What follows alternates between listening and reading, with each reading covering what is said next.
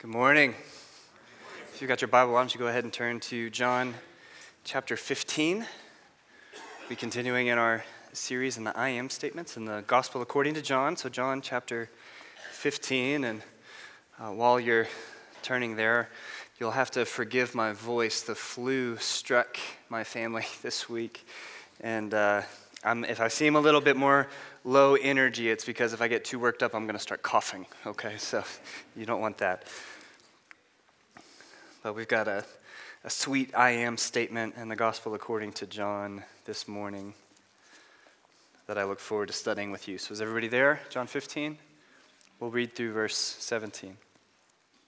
Jesus says, "I am the true vine, and my Father is the vine dresser. Every branch in me that does not bear fruit, he takes away, and every branch that does bear fruit, he prunes that it may bear more fruit.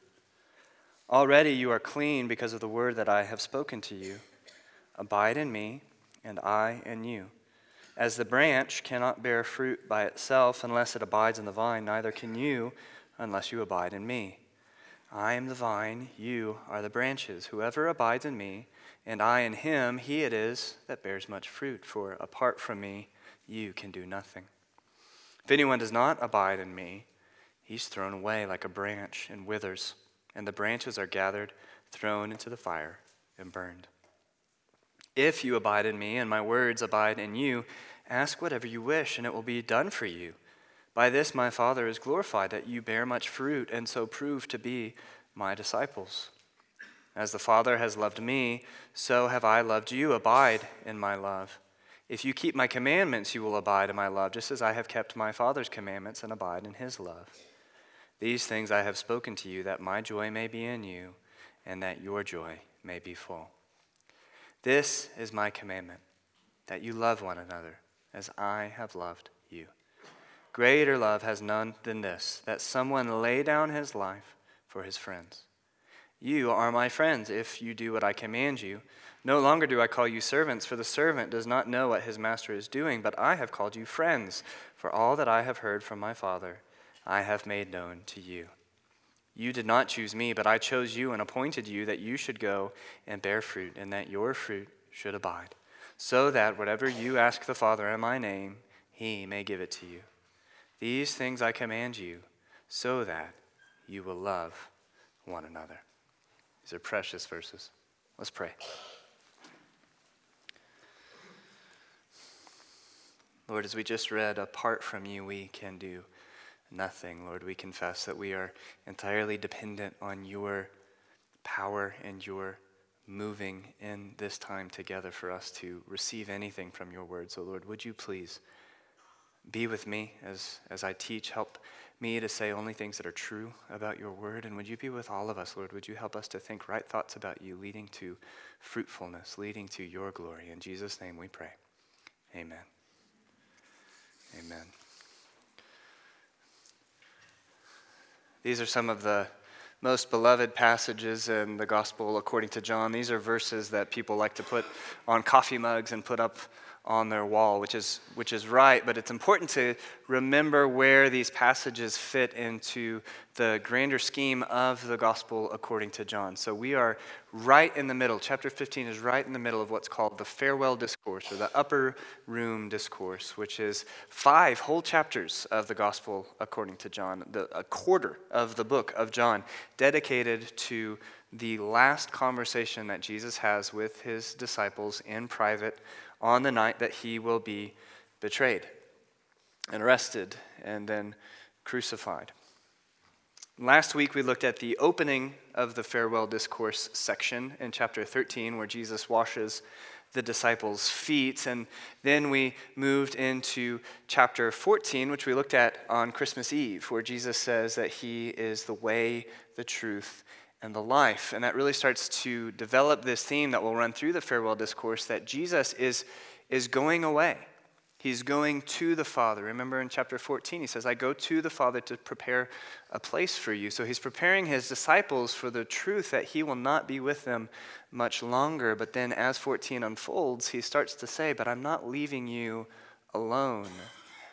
I'm going to send the helper, the Holy Spirit. He is going to be with you. And as he explains that relationship between God the Father and God the Son and this helper, the Holy Spirit, and how there's fellowship within the triune Godhead that will somehow be shared with the disciples, that they will all come and make their home with the disciples in this presence of the Holy Spirit, we start to see this beautiful picture of this abiding, self-sacrificial, loving fellowship that God has within himself that he is sharing with his disciples. And it's that fellowship made possible by the Holy Spirit, developed in chapter 14, that Jesus will start explaining through this metaphor in chapter 15 of the vine and the branches. So it's important to know what happened in chapter 14 to really make sense of chapter 15, what Jesus says here in chapter 15. Now, this text is pretty straightforward. Jesus is going to present the metaphor of the vine and the branches, and then he is going to explain the metaphor, what to expect out of that. So in verses 1 to 6, we'll see the metaphor, and we'll look at the purpose of the true vine. So verses 1 to 6 is the purpose of the true vine. Jesus says again in verse 1, I am the true vine, and my Father is the vine dresser. Or in verse 5, he says, I am the vine, you are the branches. Whoever abides in me and I in him, he it is that bears much fruit. For apart from me, you can do nothing. So here we have the elements of the metaphor. We've got a vine, we've got branches, we've got fruit. We've got a vine dresser. Someone who grows grapes is called a viticulturalist. You're welcome. That's for free. You can have that one for free. I am not a viticulturalist, nor am I the son of a viticulturalist. I don't know the first thing about grapevines. And this metaphor used to really bother me, because I didn't know what a grapevine looked like. The only kind of vines that I was familiar with was the sort of creeping ivy that grew in my parents' flower bed. So I would look at the ground and I would see this mess of just tangly vines and leaves all over the place, and I would say, well, which part is Jesus? And I have since done some study about what grapevines are, and to my untrained eye, if I was going to walk up to a grapevine, the part that Jesus calls the vine, I would call the trunk. Okay, I know some of you have grapevines and you're like, what is he talking about? But it's this big thing that comes up out of the ground. It grows up on a trellis. Okay, it's a big, thick, wooden-looking thing.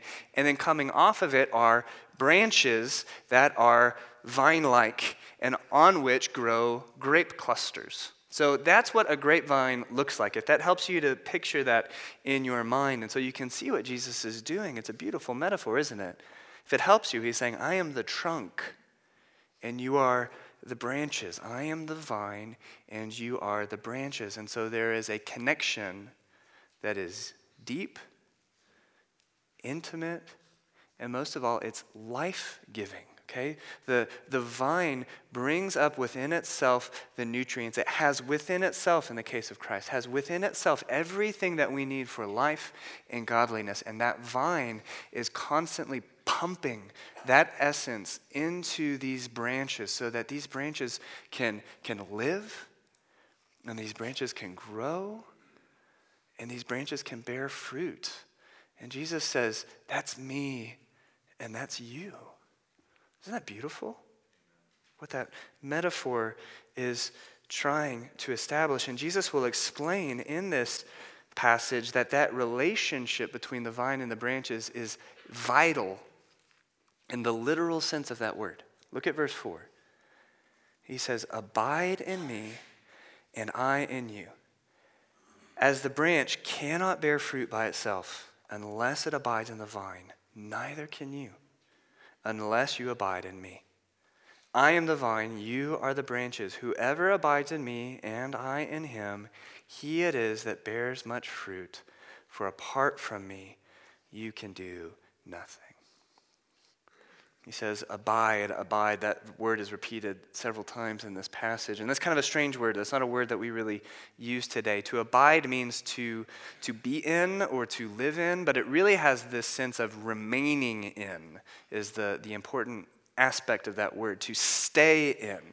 So Jesus is saying, I'm the vine, you're the branches, I abide in you, you abide in me, stay there.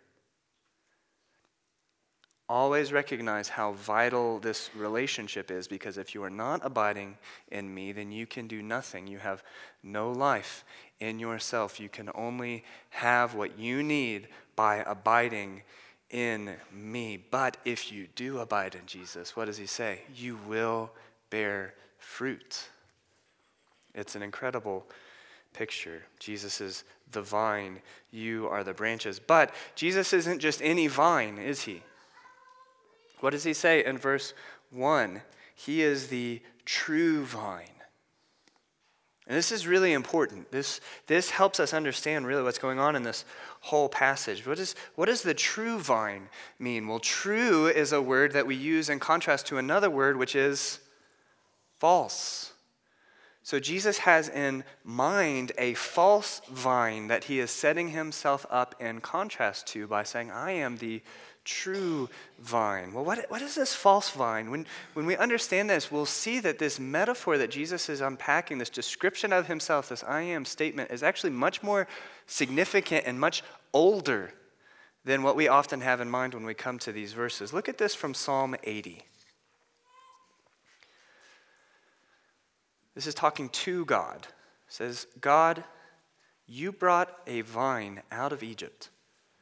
You drove out the nations and planted it. You cleared the ground for it. It took deep root and filled the land. You recognize what that is talking about? God brought a vine out of Egypt and planted it. What is that a reference to? The Exodus. To Israel. We just finished reading the book of Exodus, right? Israel, the people of God were enslaved in Egypt, and God brought them out of Egypt, and he brought them into the promised land in Canaan. He drove out the nations before them. And the psalmist in Psalm 80 describes Israel as a vine that God brought out and then planted. This is actually a very common symbol that the Old Testament uses to describe Israel, the symbol of the vine. And Israel liked this symbol. They owned this symbol. Israel, in their mind, the symbol of the vine was something like the stars and stripes would be to us. This was part of their identity. So when they would print coins, they would put grapevines on the coins because they were God's vine. They would carve grapevines on their important buildings. Israel was the vine of God. But look at this from Jeremiah chapter 2. In verse 21, God says, Yet I planted you a choice vine, wholly of pure seed. How then have you turned degenerate and become a wild vine? Interestingly, the majority of the times where this vine symbol is used to describe Israel in the Old Testament, which is quite frequent, the majority of the times that it's used is to describe Israel's lack of fruitfulness. It's very similar to what Jeremiah says, that God planted Israel as a vine, and he wanted Israel to produce good fruit, and Israel has not produced that good fruit. There's no better example of this than the passage at the beginning of Isaiah chapter 5, which is called the Song of the Vineyard. It's a song about this relationship that God has with Israel as his, in this case, his vineyard. And look what this says in verse 7 of Isaiah chapter 5. For the vineyard of the Lord of hosts is the house of Israel, and the men, and the men of Judah are his pleasant planting. And he looked for justice. He looked for the fruit of justice. But behold, bloodshed. For righteousness, but behold, an outcry. So when God redeemed Israel out of Egypt, he had a plan for them. He had a purpose for them. When God gave Israel his law and planted them in the land of Canaan, what he wanted for Israel was for them to be a community that bore fruit, that bore the fruit of righteousness, that bore the fruit of justice, that bore the fruit of loving their neighbor, that bore the fruit of faithfulness to God. And as they were this community that bore that fruit, what God had hoped with Israel was that they would be like a city on a hill, that the other nations would see them and they would glorify Israel's God because of the fruit that was being born out of Israel. But Israel failed. That's what Isaiah 5 and these other verses is saying. Israel failed. God looked for that fruit of his choice vine, and instead there was the exact opposite. They had become a wild vine. And really, they failed the same way that we all fail. Because that was actually just playing out of what Jesus says in verse 5 of our text, that apart from Christ, you can do nothing. So Israel had God's law, but they did not yet have the means of keeping God's law, not perfectly. They didn't have the Holy Spirit that would enable them to keep God's law. And so all of us, apart from Christ and his presence in us by his Holy Spirit, are unable to keep God's law. But do you see what Jesus is doing when he says, I am the true vine? What he's referring to? He's referring to that false vine of Israel, and he's really doing what he's been doing through the whole book of John when he says, I am the better Moses, when I am the better manna, I am the better feast of booths, I am the better Passover lamb. Jesus is saying that everything that Israel was supposed to be is fulfilled in Jesus, that Jesus is the true Israel and the only Israelite, because he is the only one that obeyed God's law perfectly. He is the only one that bore the fruit that God was looking for out of his choice vine. And he is the one that will establish perfectly the community that God always intended for Israel to be. A community that is bigger than just the nation of Israel. It's a community of branches made of Jews and Gentiles attached to the true vine of Jesus Christ, the faithful Israelite. But Jesus will be the one that creates the community that God always intended, that bears that fruit leading to the glory of God. So this metaphor of Jesus saying, I am the true vine, you are the branches, it's much more than just an encouragement, and it's an encouragement. But it connects us to this broad plan that God has for all of history to create a people through whom he will bless all of the nations of the earth.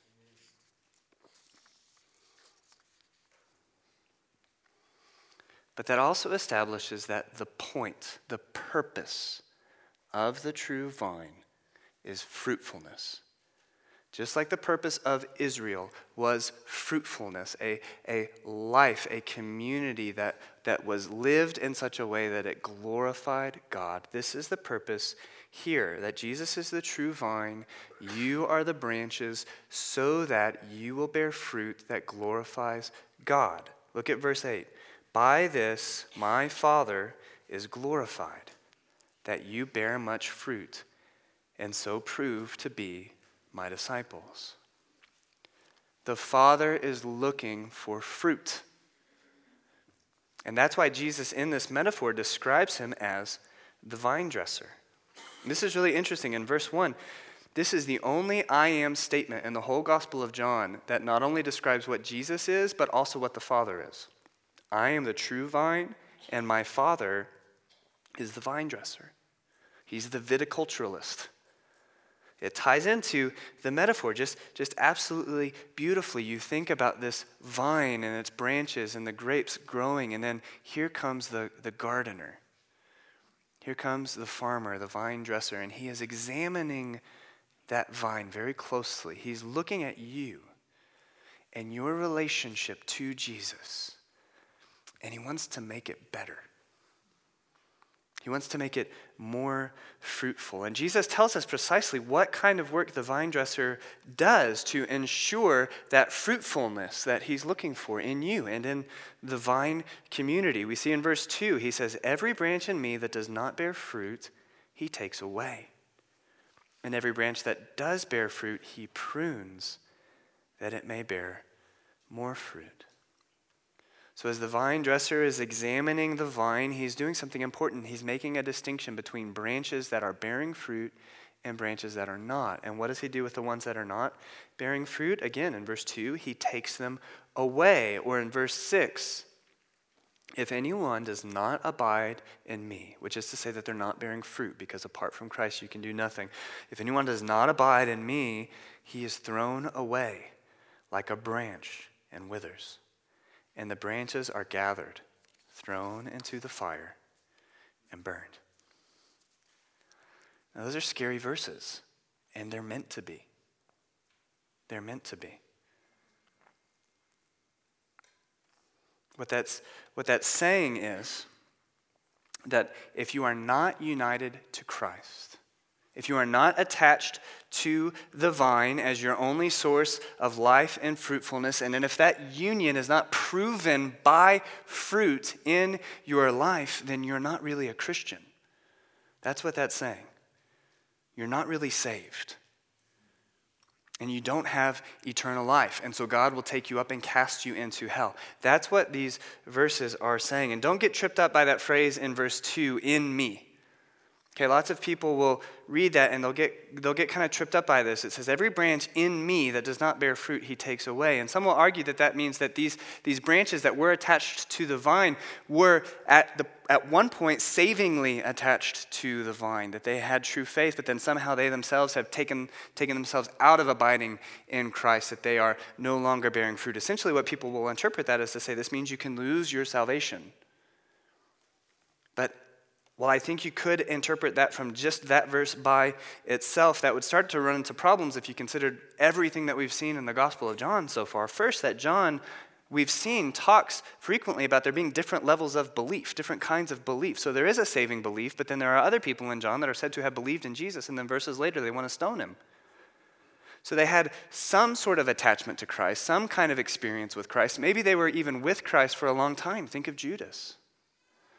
But just because they were in Christ, so to speak, they were in his orbit, they were with him in his community, that does not mean that they were actually savingly attached to him. John establishes that very clearly. And then secondly, to say that these verses teach that you can lose your salvation would also fail to give consideration to the numerous places in the Gospel of John where Jesus explicitly says that he will never lose any of the disciples, the true disciples that God has given him. John chapter 6:39 is a great example of this. This is the will of him who sent me, that I should lose nothing of all that he has given me, but raise it up on the last day. We've seen that sentiment repeated a number of times through the Gospel of John. It's very clear. So what these branches that are in Christ but are not bearing fruit, what that means is not that they were at one point saved and then have stopped being saved. What that means is they are false disciples. And that should be a caution to all of us in a room as we're coming here looking like disciples. You can be in this room. You can have all of the trappings of what a life in faith in Jesus might look like. But if you are not bearing fruit, and we'll look in a moment at what that fruit looks like, but if you are not bearing fruit, then you are a false disciple. You are not really attached to Christ in faith. You will be taken up and you will be thrown into the fire and burned. And so these passages in John are meant to be a warning to all of us to examine our lives regularly and look for the presence of fruit and make sure, yes, that I am still abiding in Christ. I think these verses are even a means of keeping us abiding in Christ.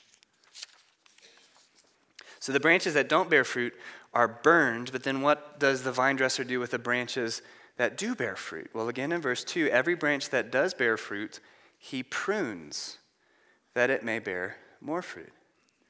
And that sounds kind of scary too, right? We've got the branches that get thrown into the fire, but if you're a true disciple, you're going to get pruned.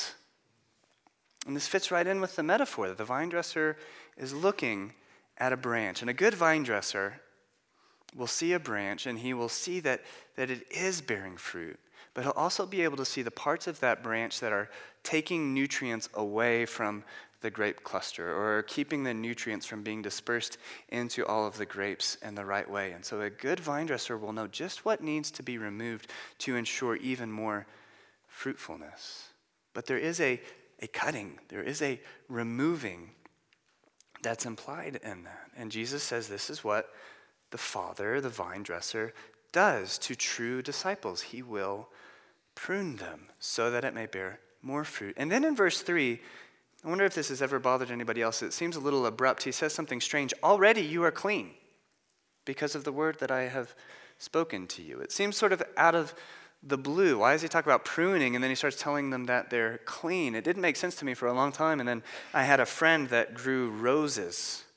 And one of her favorite pastimes was to go out and clean up her rose bushes, to prune her rose bushes. And actually, John is saying the same thing. The word prune and the word clean are the same word. And so he's making a play on words there, that the Father will prune you, but you, true disciple, are already clean. This is something like what Jesus was saying in chapter 13. The one who has bathed does not need to wash except for his feet, but is completely clean. And so what that does is that helps us interpret the pruning work of the Father in our lives. Because this is the reality. The Father will prune us. He will work externally on us through our circumstances, through suffering, and through trials, and through persecution.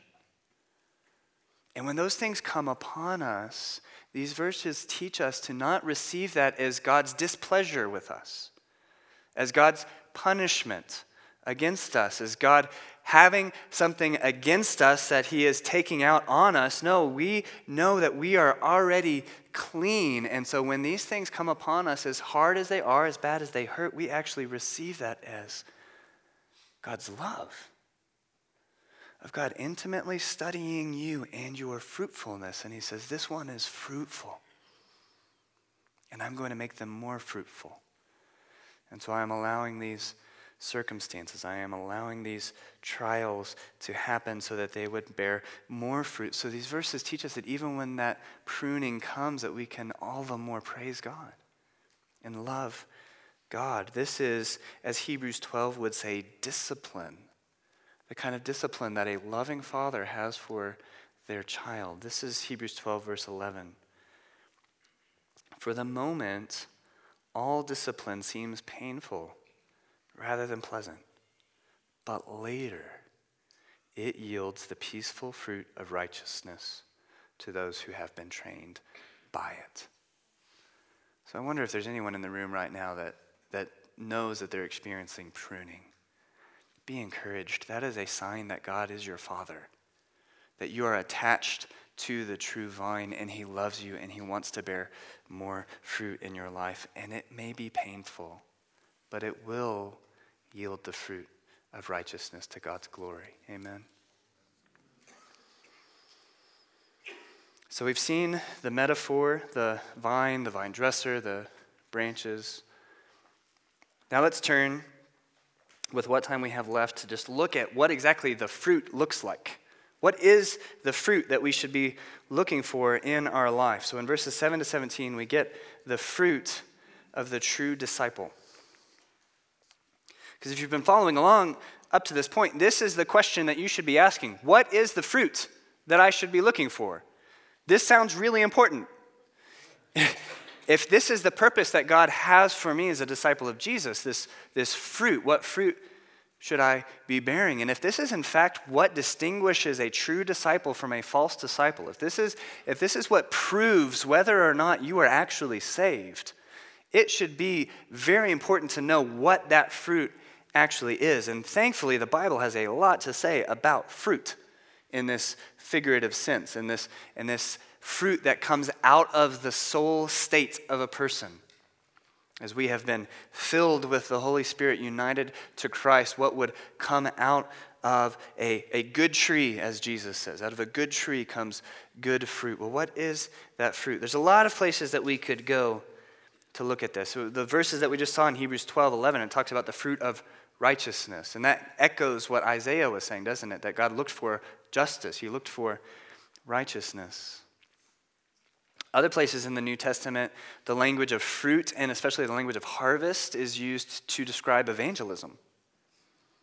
That the fruit that should come out of the Christian community is souls converted into that Christian community. That if we indeed have been attached to Christ, saved by the love of Jesus Christ. And we should want to proclaim that salvation to other people, and we should see them saved. And I think that's right. I think that a fruitful Christian life will be an evangelistic life.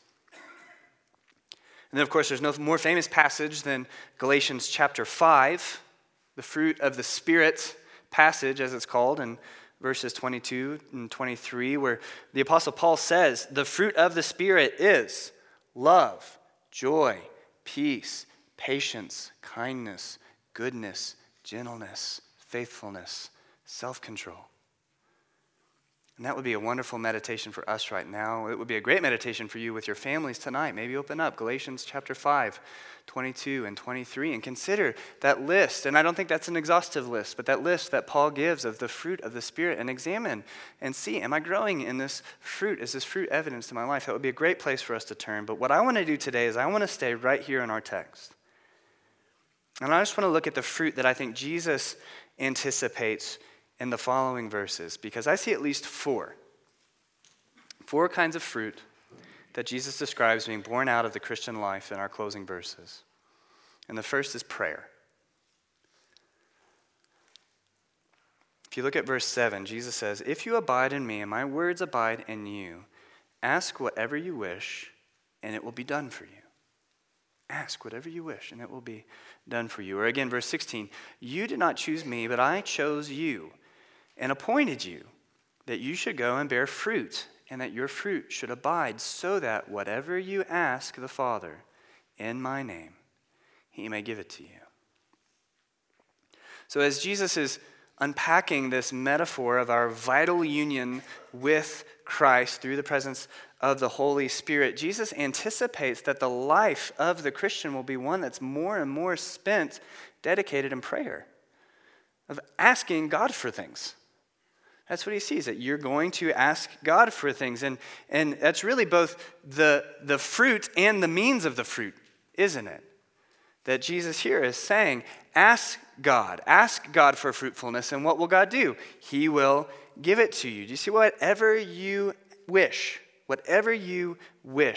will be done for you. Now, is that saying that if you wish for a Lamborghini, you will get a Lamborghini? No. Because I think another part of what Jesus knows about our union with Christ by the presence of the Holy Spirit within us is that union will actually start to change what it is we wish for. It will start to change what it is we will, what it is we desire, what it is that we want to ask God for, that the Holy Spirit, through our union with God, will start to change our very prayers so that we will start to pray for what it is that God wants for us, which is especially fruitfulness. So when Jesus says, whatever you ask according to my name, whatever you ask according to the will of God, it will be done for you. So do you hear that? This is a prayer that God will always answer. God, to make me more fruitful. That is a prayer that God will always answer. He may answer it through pruning, but God wants to make you more fruitful. And Jesus expects that we would be praying for that, asking for that more. But here's the point. Prayer is an evidence of our union with Christ. So examine your life. Is your life completely devoid of prayer? Do you give no thought to asking God for help, for encouragement, for energy, for whatever it is? Are you doing it entirely by yourself? Then that might be a sign that you are not savingly attached to the vine. Prayerlessness in life is a symptom of deep pride, even damnable pride, because it confesses that I don't need God. It does not believe that apart from God I can do nothing. But I think Jesus is saying that if you appreciate the vital union that you have with Christ, then you will be brought to prayer because you know that you need God's help in everything, and you will ask God for help in everything. And look, I am immediately convicted when we talk about this, about the fruit of prayer, because prayer is always something where I feel like I could be doing so much better in. I could be more committed in, I could be more intentional in, but really, I've never met a Christian that says, oh yeah, I pray enough. I think this is all something that we know that we should grow in. And so I'm encouraged by this very passage, because what does it say? If I ask God to make me better at prayer, he will do it. So we ask, God, make us a more prayerful people for your glory. So prayer is a fruit of the true disciple. And the second fruit that I see in this text is obedience. Obedience. Starting in verse 9. As the Father has loved me, so have I loved you. Abide in my love. If you keep my commandments, you will abide in my love, just as I have kept my Father's commandments and abide in his love. So again, we see Jesus, the true vine, the one that perfectly obeyed God's law, and now he's saying, obey my commandments. I think this is connected too to the repetition of Jesus saying, abide in my word. Okay, that fruitfulness for the Christian is increasing obedience to the commands of God as revealed in Scripture, which is to say that you're reading Scripture and you're applying Scripture, you're digesting Scripture, you are reading the Bible and seeing that this is God commanding us to live in a certain way, and that obeying that command is fruitfulness. It's even more a recognition that, like we sang in Psalm 1, God's commandments lead to blessing, that God's law is good, and so we should want to submit ourselves to God's law, and we should want to try with the energy that he provides to know and apply and keep God's word. And I love the order here, okay? This is why this metaphor is so helpful, because it's not by obeying Christ's commandments that we become branches, is it? It's not like there's a tree looking at branches on the ground and saying, oh, look, that one's bearing fruit. I'm going to pick it up and stick it on here. That's not how it works. Jesus has attached us to himself, just like we said that Israel was not able to keep God's law apart from Christ, neither can we. It was the fact that we couldn't keep God's law that Christ came and kept the law perfectly so that we could be attached to Christ, so that we could have life, and so that we could keep the law. This is the amazing promise of the Holy Spirit that runs all through the Old Testament and into the New Testament, that the promise of the Spirit in us is that it will actually enable us to obey God's law. And that is the fruit that comes out of our union with Christ. In fact, I think that these verses are saying that our abiding, where Jesus commands us, abide in me and I in you, I think part of that active abiding is our keeping God's commandments and our trying to keep God's commandments. And as we do that, we will experience, wow, I actually can. There's no excuse for me to be ruled by sin anymore, because Christ is giving me his obedient Holy Spirit. So again, examine your life. Is your life filled with obedience to sin only? Do you care at all about what God's commandments are? Are you trying to obey God's commandments? Are you just doing whatever you want to do? Are you in fact ruled by sin? Then again, you may not be attached to the vine. But instead, do you see a desire? It's not a perfect obedience. None of us is perfect, but do you at least see a desire to say, I want to keep God's law? And do you see that progress? If you can look at your life over a number of years, maybe if you've been a believer for a number of years, and you can look back and you say, you know what? I am much more obedient than I was 5 years ago. That's fruit. That's an evidence that, yes, you are attached to the vine. So God, please make us a more obedient people to your glory. The third fruit of the four that I see in this passage, the third is joy. Look at verse 11. Verse 11 says, these things I have spoken to you, that my joy may be in you and that your joy may be full. This is a beautiful verse, because it says that we will be joyful, but it's not really our joy, is it? Whose joy is it? It's Jesus' joy. says, I say these things so that my joy may be in you, and then your joy may be full. And so just stop and think about this. Think about the triune God, the Father, the Son, and the Holy Spirit. Who is more joyful than they are? They have existed in perfect fellowship for all eternity, perfectly loving one another, perfectly delighting in one another, perfectly pleasurable, perfectly joyful. And then what does Jesus say? That's yours. Because you're united to me. And so I am pumping that sap of joy into your branches. And so your joy will overflow my joy in you. So joy is a fruit of the true disciple. And joy is often distinguished from happiness and our circumstances. This is how you can detect the presence of the fruit of joy in your life, because it's easy to bear what looks like joy when everything is going well in your life. And say, yeah, I'm a joyful person. But this joy that Jesus is talking about is a joy that's not rooted in your circumstances. It's rooted in God and your hope in God. And it's a joy that's unshakable. So when you're hard-pressed, when you're suffering trials, when you're being pruned, what comes out of you? Is it grumbling and complaining and despair? Are you just very quick to say, forget this Jesus stuff, I'm going to go try and find joy somewhere else because that's not working anymore? That is not the fruit of joy. But a true disciple will be pressed, they will be pruned, they will know that pain, and yet there will be a deep joy there.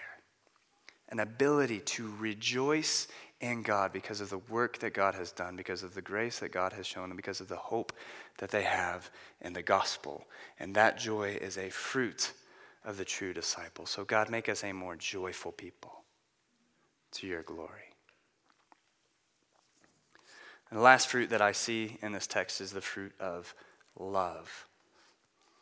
Starting in verse 12. This is my commandment, that you love one another as I have loved you. Greater love has no one than this, that someone lay down his life for his friends.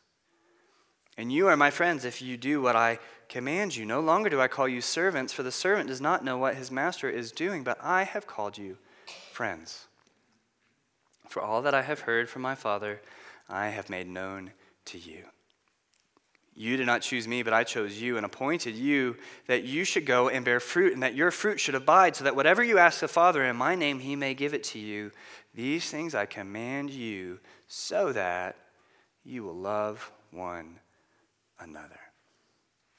So some scholars see that section that I just read, which is really dead center in the farewell discourse. They see that as the thing that the whole discourse is driving to, as the most important part of the discourse, as the point, especially verse 13. Greater love has no one than this, that someone lay down his life for his friends.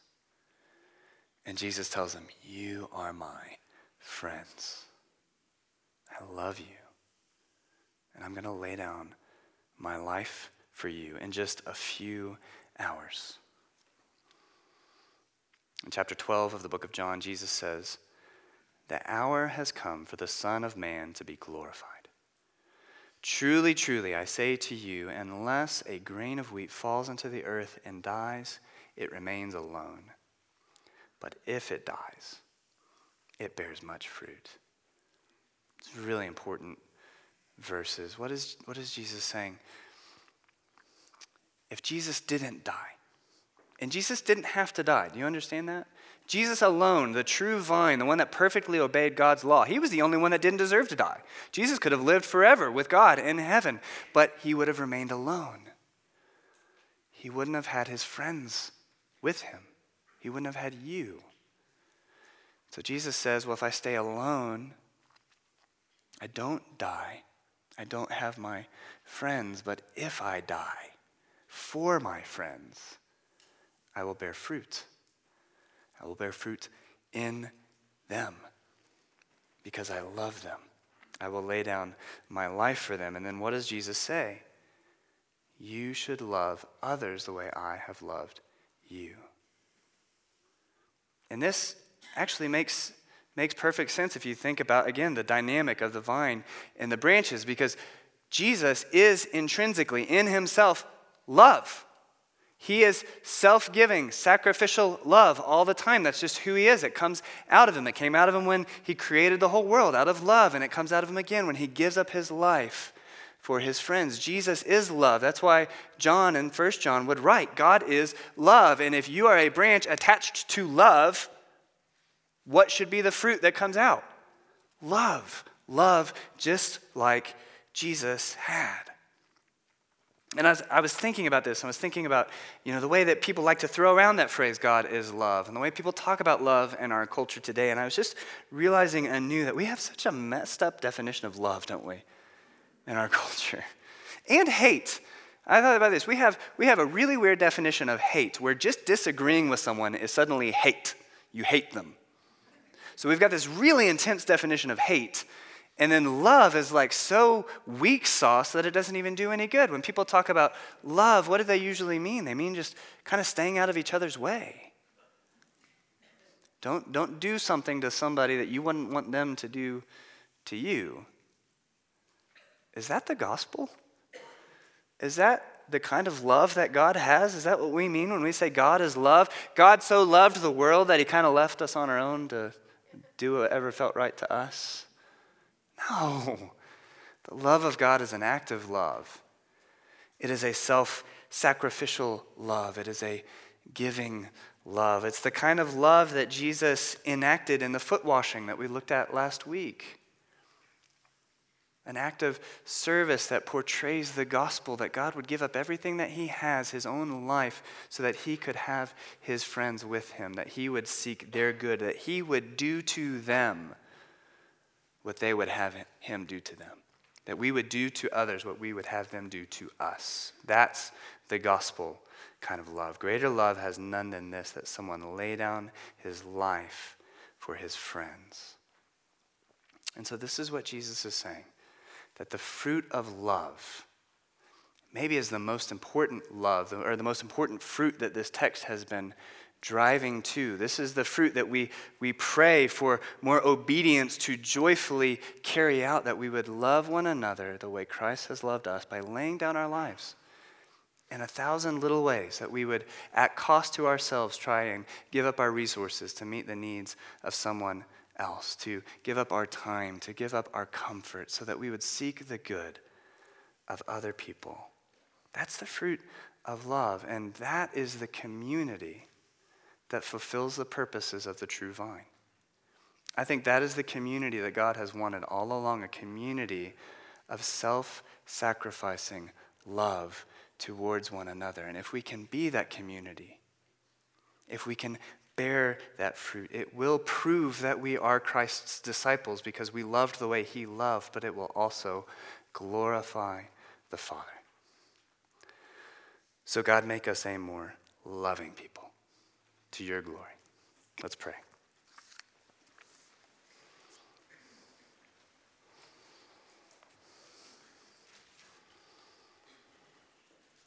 Lord, what an amazing promise